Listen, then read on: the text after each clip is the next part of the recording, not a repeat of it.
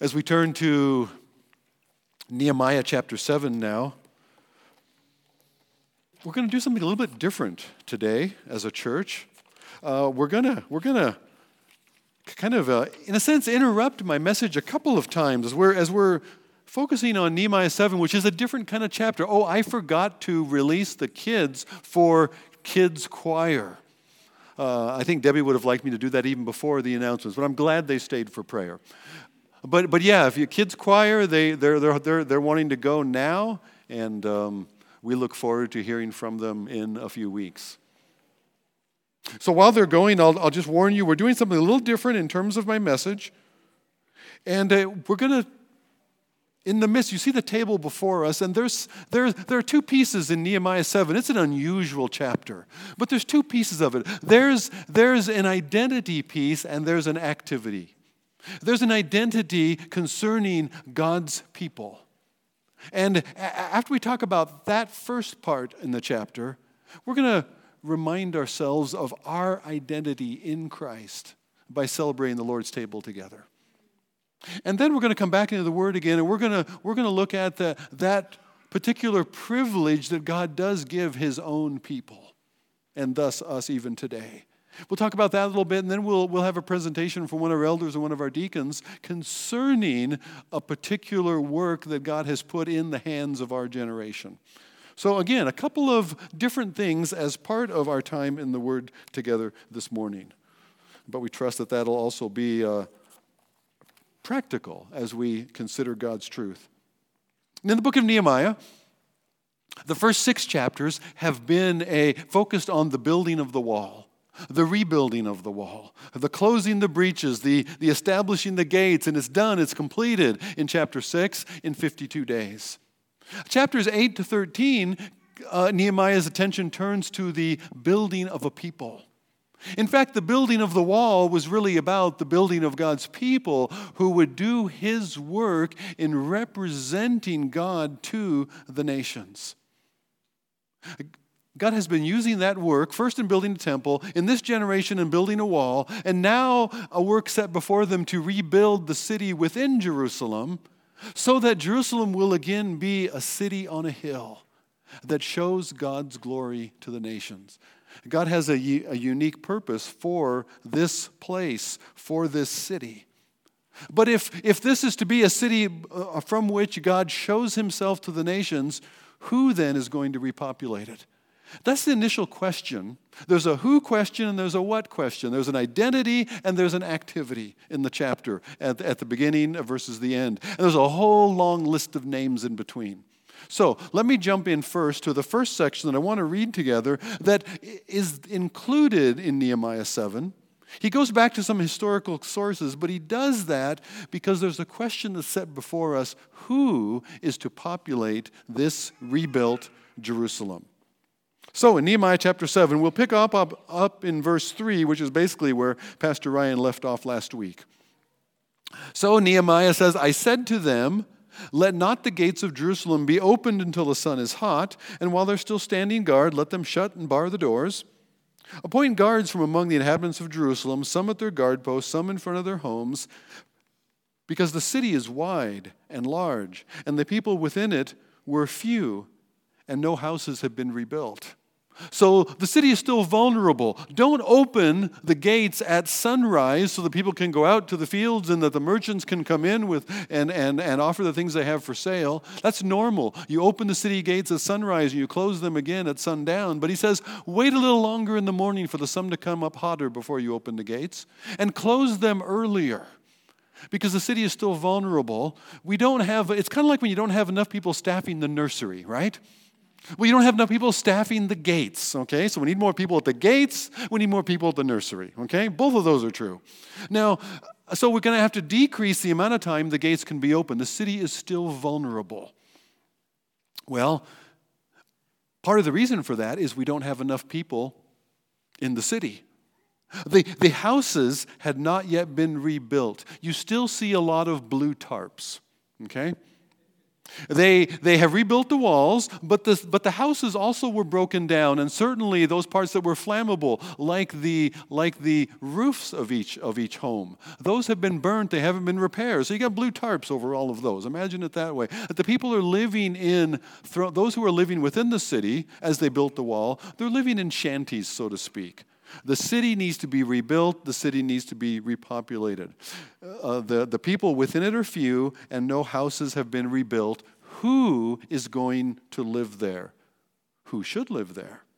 And so, verse 5, then my God put it into my heart to assemble the nobles and the officials and the people to be enrolled by genealogy. Who's who? Who belongs in which tribe of Israel? Who belongs within God's people who have been given the privilege of doing his work of representing him in the world? He goes back to this record. I found the book of the genealogy of those who came up at the first. I found written in it, these are the people of the province who came out of the captivity of those exiles whom Nebuchadnezzar, the king of Babylon, had carried into exile. They returned to Jerusalem and Judah, each to his own town. They came with Zerubbabel and Joshua and an earlier Nehemiah, and the list goes on. And now it goes on tracing multiple families within Israel and also the towns to which they were attached to. So there's a family lineage that's referred to. There's also the inheritances in the land that is referred to where the people had lived prior to their captivity.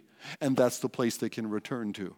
In each case, whether it's tracing the family lineage back through, as Chronicles does a great job of, or whether it's going back to the allotted family inheritance in the land, the purpose is the same. Who are the genuine Israelites among us? Those are the ones out of which are eligible to repopulate Jerusalem, God's city, to represent him to the nations. That's what's at stake here. It's an interesting question. You say, well, gee, aren't they all Israelites? Well, remember, Sanballat and Tobiah, they originally wanted to have a piece of this work. Well, hey, let us come and help you. And Nehemiah says, no, this is our work because this is the work of God's redeemed people. Okay, well, there's going to come a time where Tobiah is going to sneak back in. He's going to have himself an apartment actually in the temple precincts, in the temple buildings itself. So there is this sneaking back. Who belongs here is the question. And so it's laid out because God has given a unique privilege to his people. It's God's people who have the unique privilege to show his glory in the world in each generation. In this Old Testament era, that people is Israel, those whom he redeemed out of Egypt, those who are the descendants of Abraham and Isaac and Jacob is named Israel, and it's Jacob's 12 sons from who the family clans are named. And it's not that these are the ones that God has chosen, everybody else, sorry, too bad for you. It's this people who have nothing special in themselves, that God has called and is redeemed in order to show his mercy to all the nations. The original promise to Abraham, that through him, his descendant, all nations would be blessed. And his descendant, the Messiah, Jesus, is going to come through Isaac and Jacob, Israel, in fact, the tribe of Judah. The nations are going to see God working. That's the declaration of Exodus chapter 34, that God redeems them out of Egypt. God's going to bring them into the land so that the world may see God's mercy upon them. The world would see God's great works through Israel. When David defeats Goliath, you think, that's a great moment for David.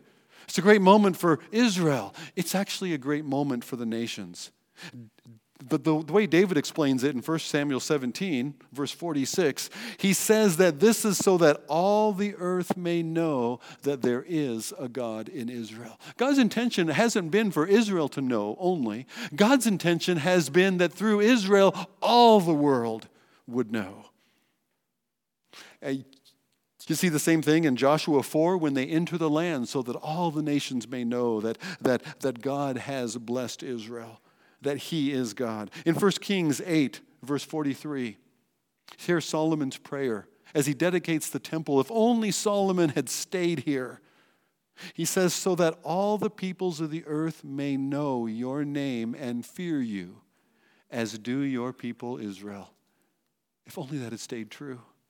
If only Solomon's own heart had continued to fear the Lord, and Israel then had followed him, and their hearts had continued in fear of the Lord, they might have been much better at helping the nations around them to also. Instead, they chased after the nations around them and their so-called gods. Interesting, the Lord rebukes Jonah, and through Jonah, the Lord is rebuking Israel for neglecting their calling of making God and his mercy known to all the nations. The temple has always been an object lesson. The temple has been the place where you could go and see an innocent substitute who dies in the place of the guilty for the forgiveness, the atonement of their sin. And it wasn't just for Israel. There was a court of the nations. And that's what Jesus rebukes them for. He says, my Father's house was to be a house of prayer for all nations. You've turned it into a den of thieves. You've turned the actual court, which was the court of the nations, where Gentiles could get that close to the temple and see what was going on. And they crowded them out with various profiteering. They neglected that privilege, that God's people have a unique privilege to show his glory to the world in each generation. Nehemiah is restoring Jerusalem as God's city on a hill. It's from Jerusalem and the temple within it. It's from Jerusalem that the surrounding nations are going to again see. Now they're going to see a story of restoration. Now that's a story that resonates. That's a story that we can identify with, because who among us has not had our own personal need for restoration with somebody else? And certainly before our God.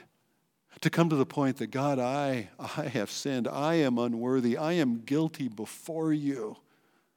To pray like that man that Jesus describes, Lord, be merciful to me, a sinner. And to go down justified. To leave that prayer accepted by God, forgiven by God, restored into relationship with God. Jerusalem is a city, God's own city, of his own people, that has experienced his judgment. And yet, now is the shining example for everybody all around of God's restoration. What they could not do for themselves, God has literally moved heaven and earth to restore Israel back to Jerusalem, for Jerusalem to be rebuilt, and for his glory again to be seen there. That's what Nehemiah is a part of. And this record that God has provided of those who were restored in the initial return out of their descendants, then these are the Israelites here among the crowd of people. These are the ones who would have the privilege of helping to repopulate Jerusalem. As kind of silly of a question as that seems, who wants to live in Jerusalem? Raise your hand. Okay, go, move in. No. It's God's people whom he has chosen and whom he has redeemed, who have the privilege of carrying on his work in the world to show his glory to others. Any of us, all humanity to some extent, can show something of the image of God. But it's only those who have been redeemed by him who can show the fullness of his redemption, his forgiveness, his restoration to others. Sanballat and Tobiah and others like them can't do that. They need to see it for themselves as well, so maybe they could receive it too. Then they could. That's the difference between Ruth and her sister Orpah. If you go back to the book of Ruth, Ruth says this, your people will be my people and your God will be my God. And though she's a Moabite, she is embraced in, even given claim to the family inheritance in Bethlehem. And in fact, through her, the Messiah himself will come. Look who God will restore. And that's the demonstration that's happening here in Jerusalem. But it's for God's people. Who are God's people who will repopulate, revitalize God's city? Those whom he has chosen and redeemed to carry on the privilege of showing his glory to others. Like Israel, we also today have that privilege. The church, as the body of Christ, has the privilege of carrying on God's work, of showing his redemptive glory, his gracious restoration to others. First of all, who's qualified for that? Who qualifies to be part of those people whom God uses to show his redemption glory to others? Well, we also would go back to the books. We would go back to the record of what God has said to know who qualifies. In fact, in John chapter 1, verse 12, he describes it there. He says, well, Jesus came to his own people, but his own did not receive him. Those who you'd think would, didn't. But he says, as many as received him, to these he gave the right, the authority to be called children of God. And such we are. Who are they? As many as believed on his name. Those who believe in Jesus, these are the ones who God says, you are my own. Because you've accepted that which I did for you in my Son, Jesus. In 1 John chapter 5, he puts it this way. This is the record. This is the testimony. You want to know who are among God's redeemed through whom he does his work in the world today? This is the record. God has given us eternal life, and this life is in his Son. As important as I think church membership is to say, I am part of this local church family, far more important is membership within the body of Christ through faith in Jesus. This is the record. God has given us eternal life, and this life is not in a church, it's not in a membership, it's not in whatever one gives or does. This life is in his Son. The one who has the Son has life. The one who does not have the Son of God does not have life. The one who fits into that genealogical record that Nehemiah has the right to be among the chosen, redeemed people of Israel who can be part of that new city, Jerusalem. Those who have been redeemed by the blood of the Lamb, those who have been forgiven in Jesus' name, those who have the Son and thus have eternal life with God through him, they have the right as children of God to carry out God's work within the world today of showing his mercy, his grace, his forgiveness, his redemption to others. That's the parallel between Nehemiah 7, identity in Israel, versus today, our identity in Jesus. Peter puts it this way. You are a chosen race, a royal priesthood, a holy nation, a people of God's own possession, that you may proclaim the excellencies of him who called you out of darkness into his marvelous light. That's our purpose, to proclaim his glories, the one who called us into his light. Once you were not a people, but now you are God's people. Once you had not received mercy, but now you have received mercy. Our identity is God's unique people who have the privilege to show his glory in the world. Our identity as God's unique people is not found in family records. It's not found in church membership rolls. Our identity is in Christ. If you have been restored to God by trusting in Jesus as God's own Son who rescues us from the judgment that we deserve in our rebellion against him and our asserting our own way over God's way, but by trusting in Jesus as the one who took your place in judgment in order to give you life and restore you into relationship with God, just by believing, trusting God concerning Jesus, that he took my place, I'm forgiven in him. If that's your faith, if that's your confidence, then your identity is in Christ.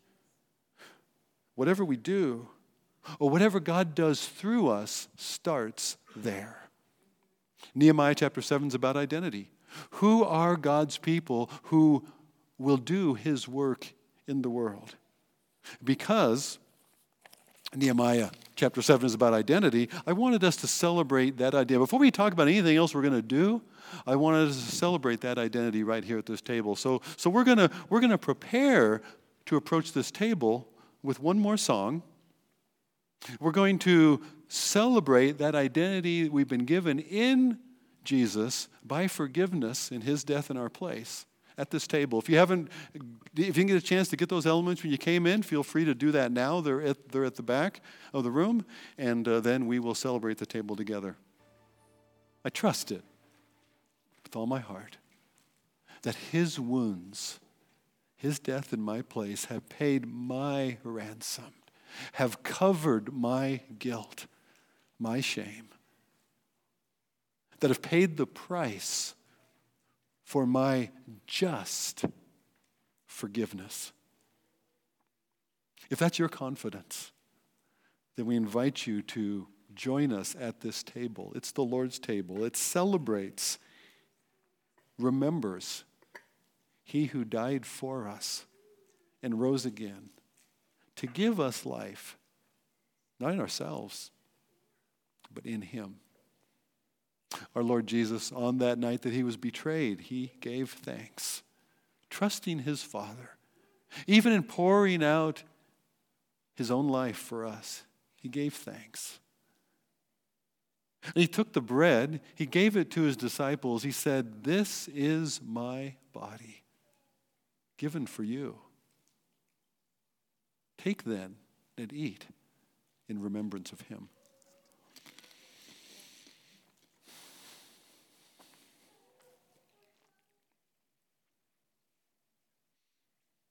And after that supper, he took the cup. And he said, "This cup is the new covenant in my blood, which is shed for you for the forgiveness of your sin." Sin that all of it was future on that day that he died. Sins all added up into the day you believed, covered by his death for you. For the forgiveness of your sins, even of last week or of this morning. That this cup is the new covenant in Jesus' blood, poured out for you for the forgiveness, the removal of your sin. Take and drink in remembrance of him.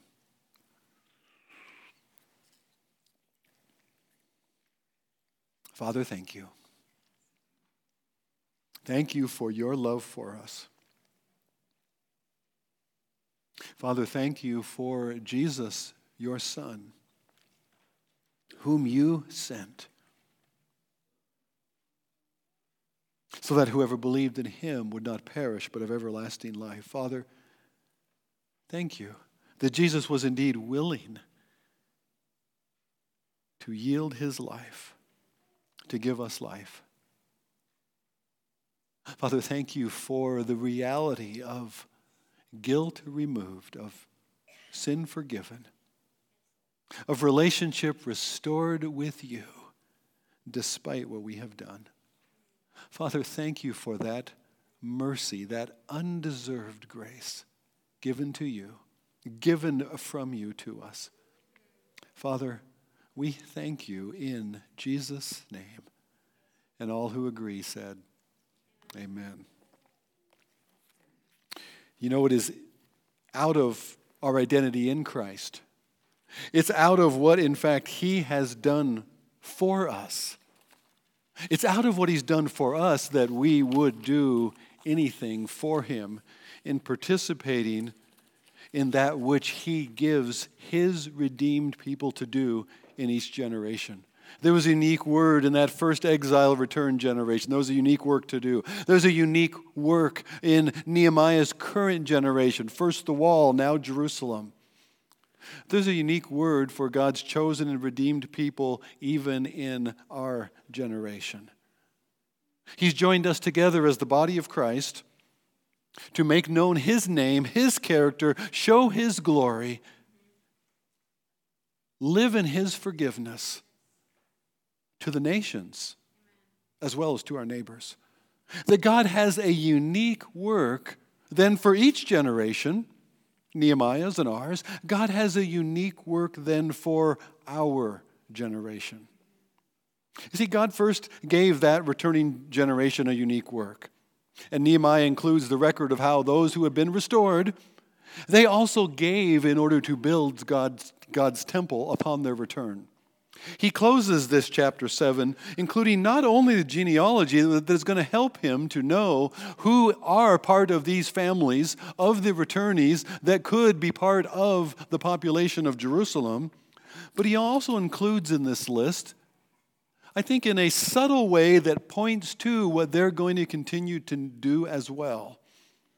He includes the giving of that previous generation. I think most of those originally who returned, the adults among them, certainly the leaders among them, have long passed away by Nehemiah's day. And yet somebody dug into the church files, pulled out the records. In verse 66, it says that the whole assembly together that returned, if we skip through all of the names and places, was 42,360. Besides their male and female servants, of whom there were 7,337. And they had 245 singers, male and female. Their horses were 736, their mules 245, their camels 435, and their donkeys 6,720. Interesting. Livestock and singers lumped together there. I'm not sure what that means. Now, to some of the heads of the fathers' houses, some of the heads of the fathers' houses gave to the work. The governor gave to the treasury 1,000 derricks of gold, 50 basins, 30 priests' garments, 500 minas of silver. And some of the heads of the fathers' houses gave into the treasury of the work 20,000 derricks of gold and 2,200 minas of silver. And what the rest of the people gave was 20,000 derricks of gold and 2,000 minas of silver and 67 priests' garments. So the priests and Levites, the gatekeepers, the singers, some of the people, the temple servants, and all Israel lived in their own town. Jerusalem is not yet rebuilt. So there's this record of giving, and in this, there's some things that stand out for us beyond the livestock and the singers. It's evident that these people are not a wealthy people overall, and yet there are some wealthy people among them. There's a ratio of the people, 43,000 almost, compared to the servants, just over 7,000. There's a 1-to-6 ratio there. Now, if you say, okay, well, 1 in 6 households could have had a servant. Well, chances are those that had servants had more than one, so you're looking at an even narrower ratio, maybe 1 in 12 or more that actually had servants. The others did not. Not only that, but you look at the livestock, and it's not sheep and cattle that we're considering here. It is donkeys and camels and mules and horses, the kind of livestock that could be used to carry burdens, to bring things back, supplies and possessions that you're going to use in your new home back in the land. 1 in 6 had a beast of burden that they could carry possessions on.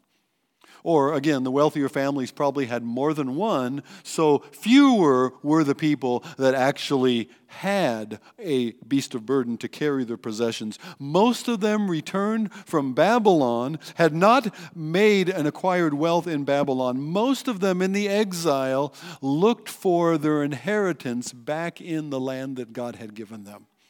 And there was their future. And so they came with what they could carry on their backs, or maybe what they could carry along in push carts, something like our wheelbarrows, in that long journey from Babylon back to Judah and Jerusalem. So you see, there's quite an economic disparity among them also in the giving. The governor and the patriarchs, or the heads of the family clans. We don't know exactly how many that would be, but those heads of families, they gave together along with the governor, and they gave about half of what was given, half of what was needed to restore the temple. But it's not just for the wealthy minority to fund this enterprise. That actually it is the privilege of all of God's people, that the rest of the people who seem to us to be remarkably poor, they don't even have a donkey to carry their belongings on, and yet the rest of those people together collectively gave as much as those who were wealthy. That's what ought to stand out to us. That participation in what God is doing, participation in God's unique calling for that generation is not just for those who have means, but participation is the privilege of all of God's people.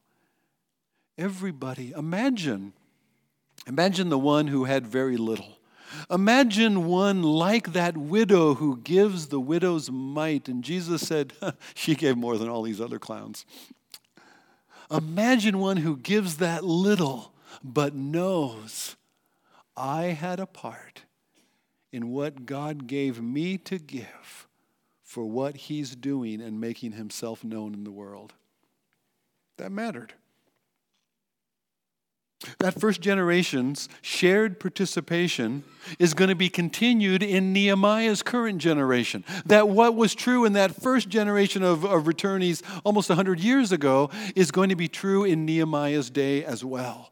That I think he pulls that into the story as an example for the people of his generation, and there it works something like an example for us as well. That generational example, in fact, is paralleled in our own church's history. This church has been here, I want to say we're around 158 years. That's a long time. Now, somebody out there is doing the math to find out if I'm right or not. That's okay. You'll tell me afterwards. Please don't raise your hand. 158 years, let's say.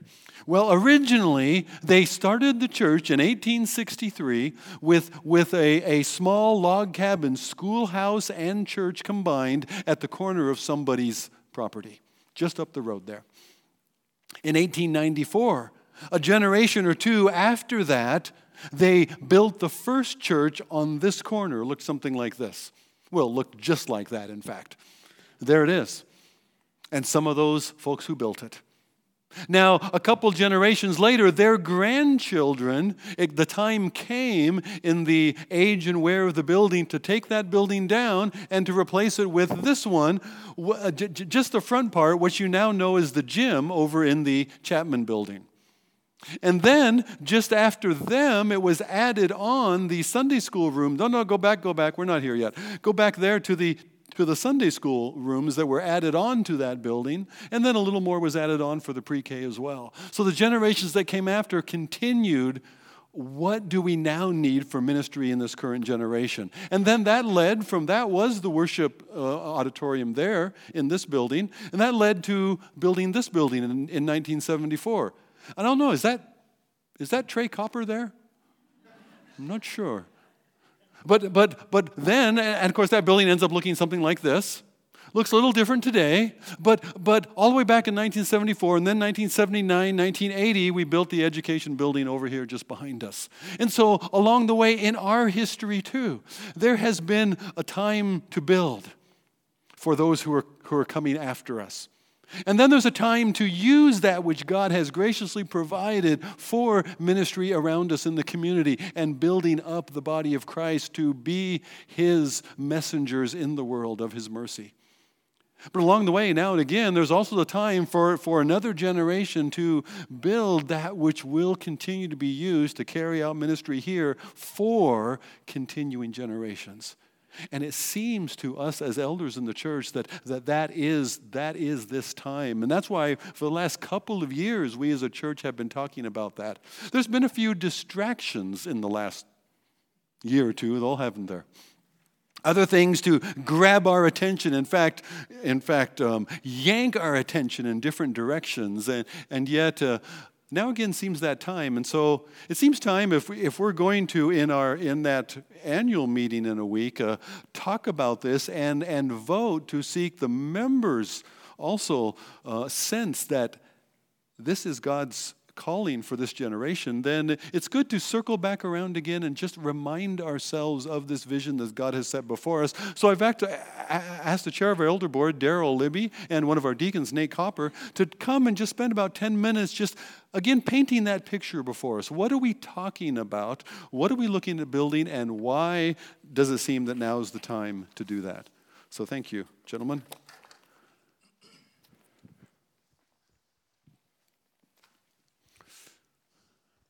Good morning. We are at a juncture in our church history, similar to Nehemiah and his predecessors, as Pastor Bob talked about a few moments ago. Others before us built the buildings that we worship in, learn, encourage, pray, and grow in.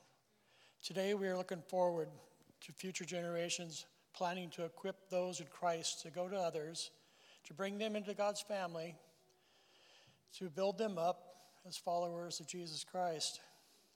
The existing education space is limited, and at the end of the 70-year-old life, which is now costing much more to maintain each and every year.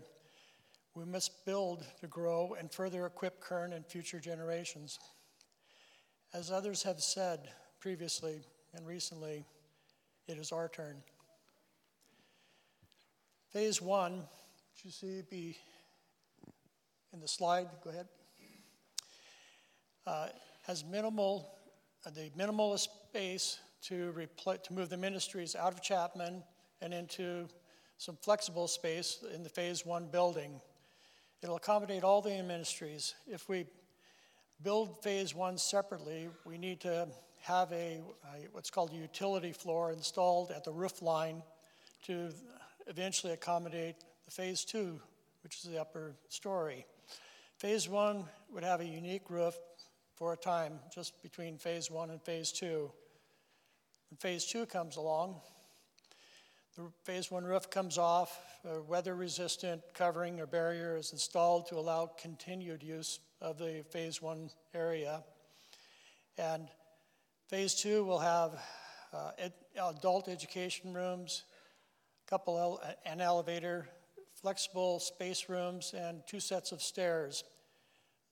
That moves everyone on a Sunday morning pretty much under one continuous roof. Separate roofs, but they continue. Keeps us out of yesterday's rain. Phase 3 is the addition of a gymatorium. It will also have a kitchen situated right between it so it can serve into the gymatorium or into this auditorium. It's one of the big things about that is it's going to be an outreach tool, which is very important in God's eyes. The total project cost for the 3 phases has an estimated cost with inflation and phase timings of about $9.4 million. It becomes very significantly less if we can merge some of the phases. Leave it to us as a church to make sure we can eat food in the gym and the sanctuary. The design is good. God has placed us in this community, this growing community, at this time in history with this group of believers for his purposes, right? And this community is growing up around us here. We are, I would say, laser focused to teach as a church, to teach God's word and to live in grateful obedience to it so that we might live in this community as salt and light and to carry the gospel to our neighbors and beyond. To do that work, we need facilities and equipment to make that work possible. So the why behind this building project is as simple as we need to do this work in this generation and in the next generation because that's the work that's required to do, and that's the work that God has given the local church.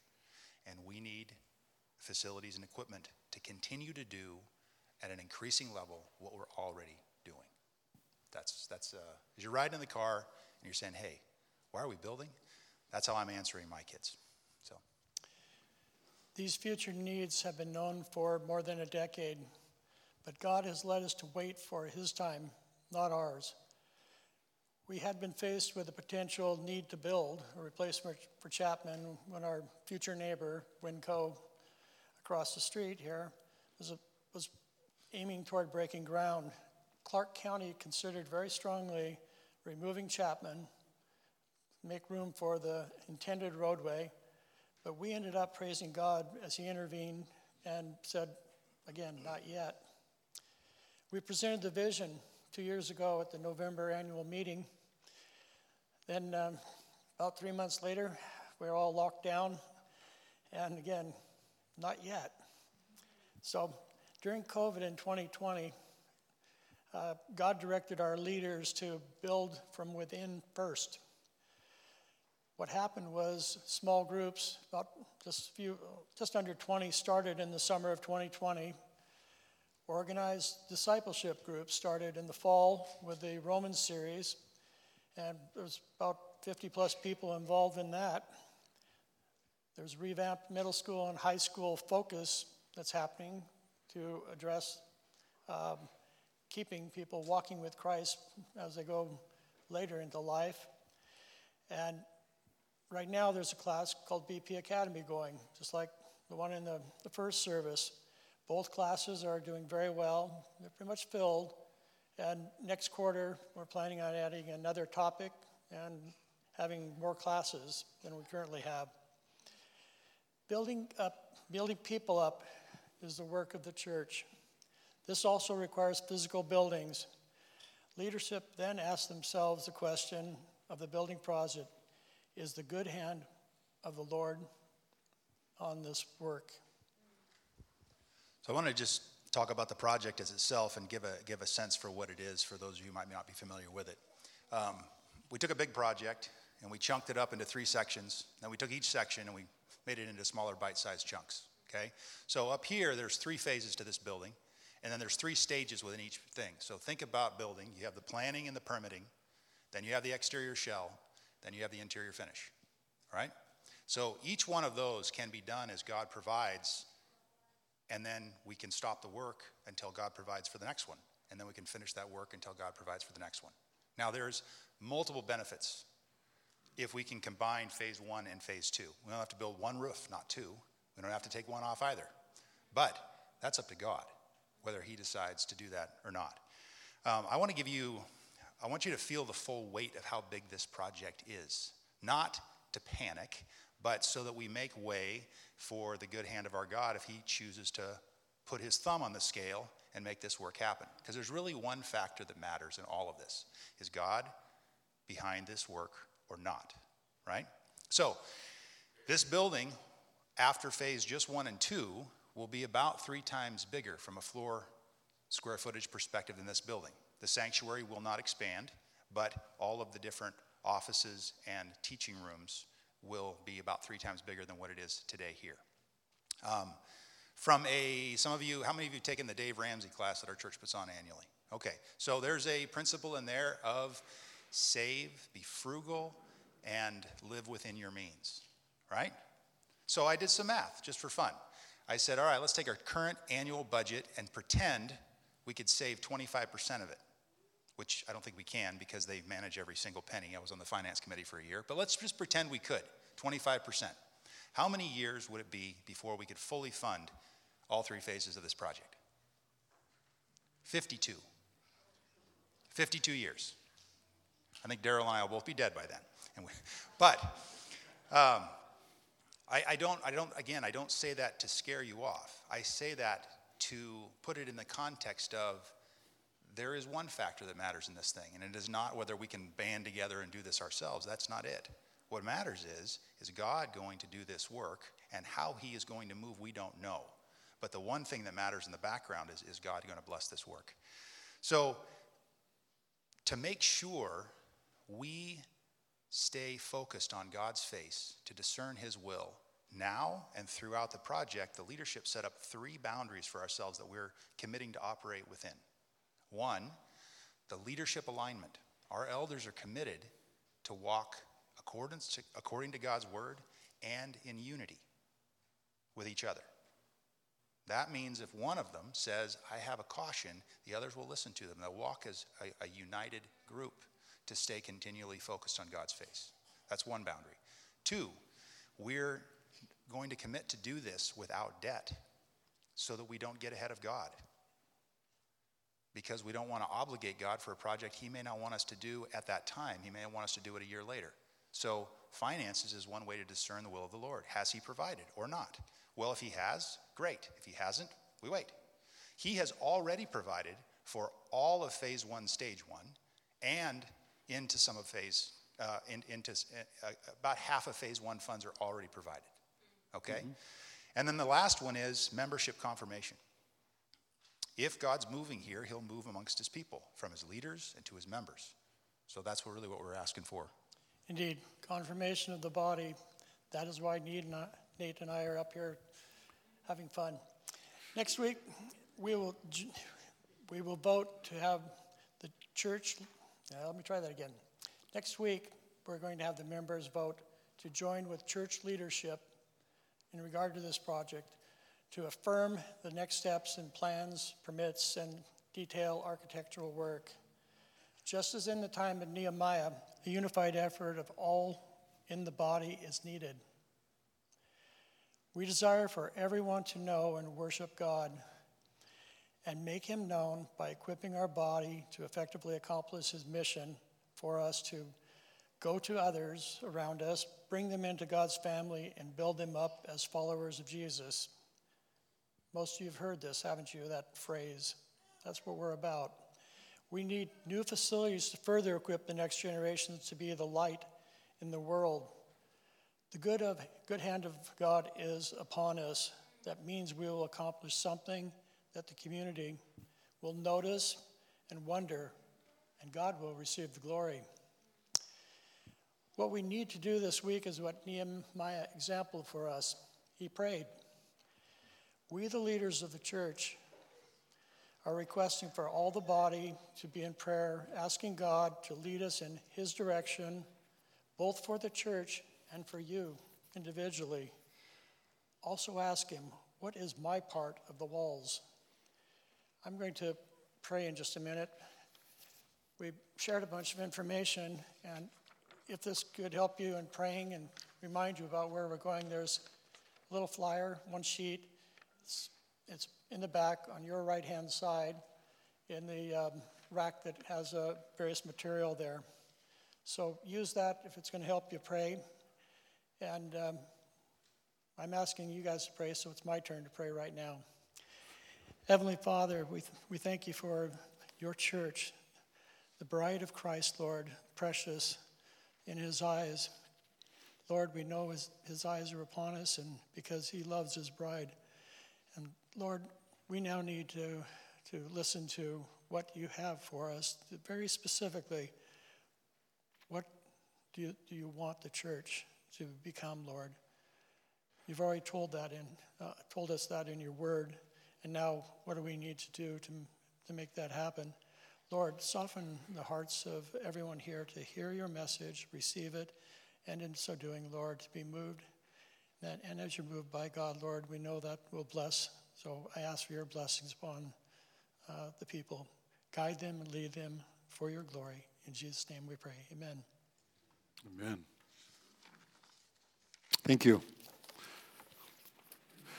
God has a unique work for each generation of his people in making his name known in the world. We have benefited from that which has been laid down by previous generations, and we also would seek to ask the Lord, what would you have us do for those generations that will come behind us? That just like in Nehemiah, that God uses the work that he gives us to do his working in us. This is how he shapes, molds, changes us as well. As Paul handed off to that next generation of the church in Corinth, he reminded them, we are workers together with God. We are God's fellow workers building his temple. He says, according to the grace of God given to me, like a skilled master builder, I laid a foundation, and someone else is building on it. Each generation has a work to do. And let each one take care how we build upon it. Let's pray. Father, we do ask for your grace. We ask for your leading. We pray that you would direct, and Lord, how we would build in what you are building. Father, we are workers together with you in whatever it is that you call us to do. Together as a church, individually, one to another. Father, use us then as your chosen, your redeemed in Christ. Use us, Father, to show the glories of your name, to live out your mercy and your forgiveness among the nations and, Lord, to our neighbors. Father, use us to show that, yes, there is a God who made us, who knows us, who cares for us, and in whom we can trust. We pray that in Jesus' name. Amen.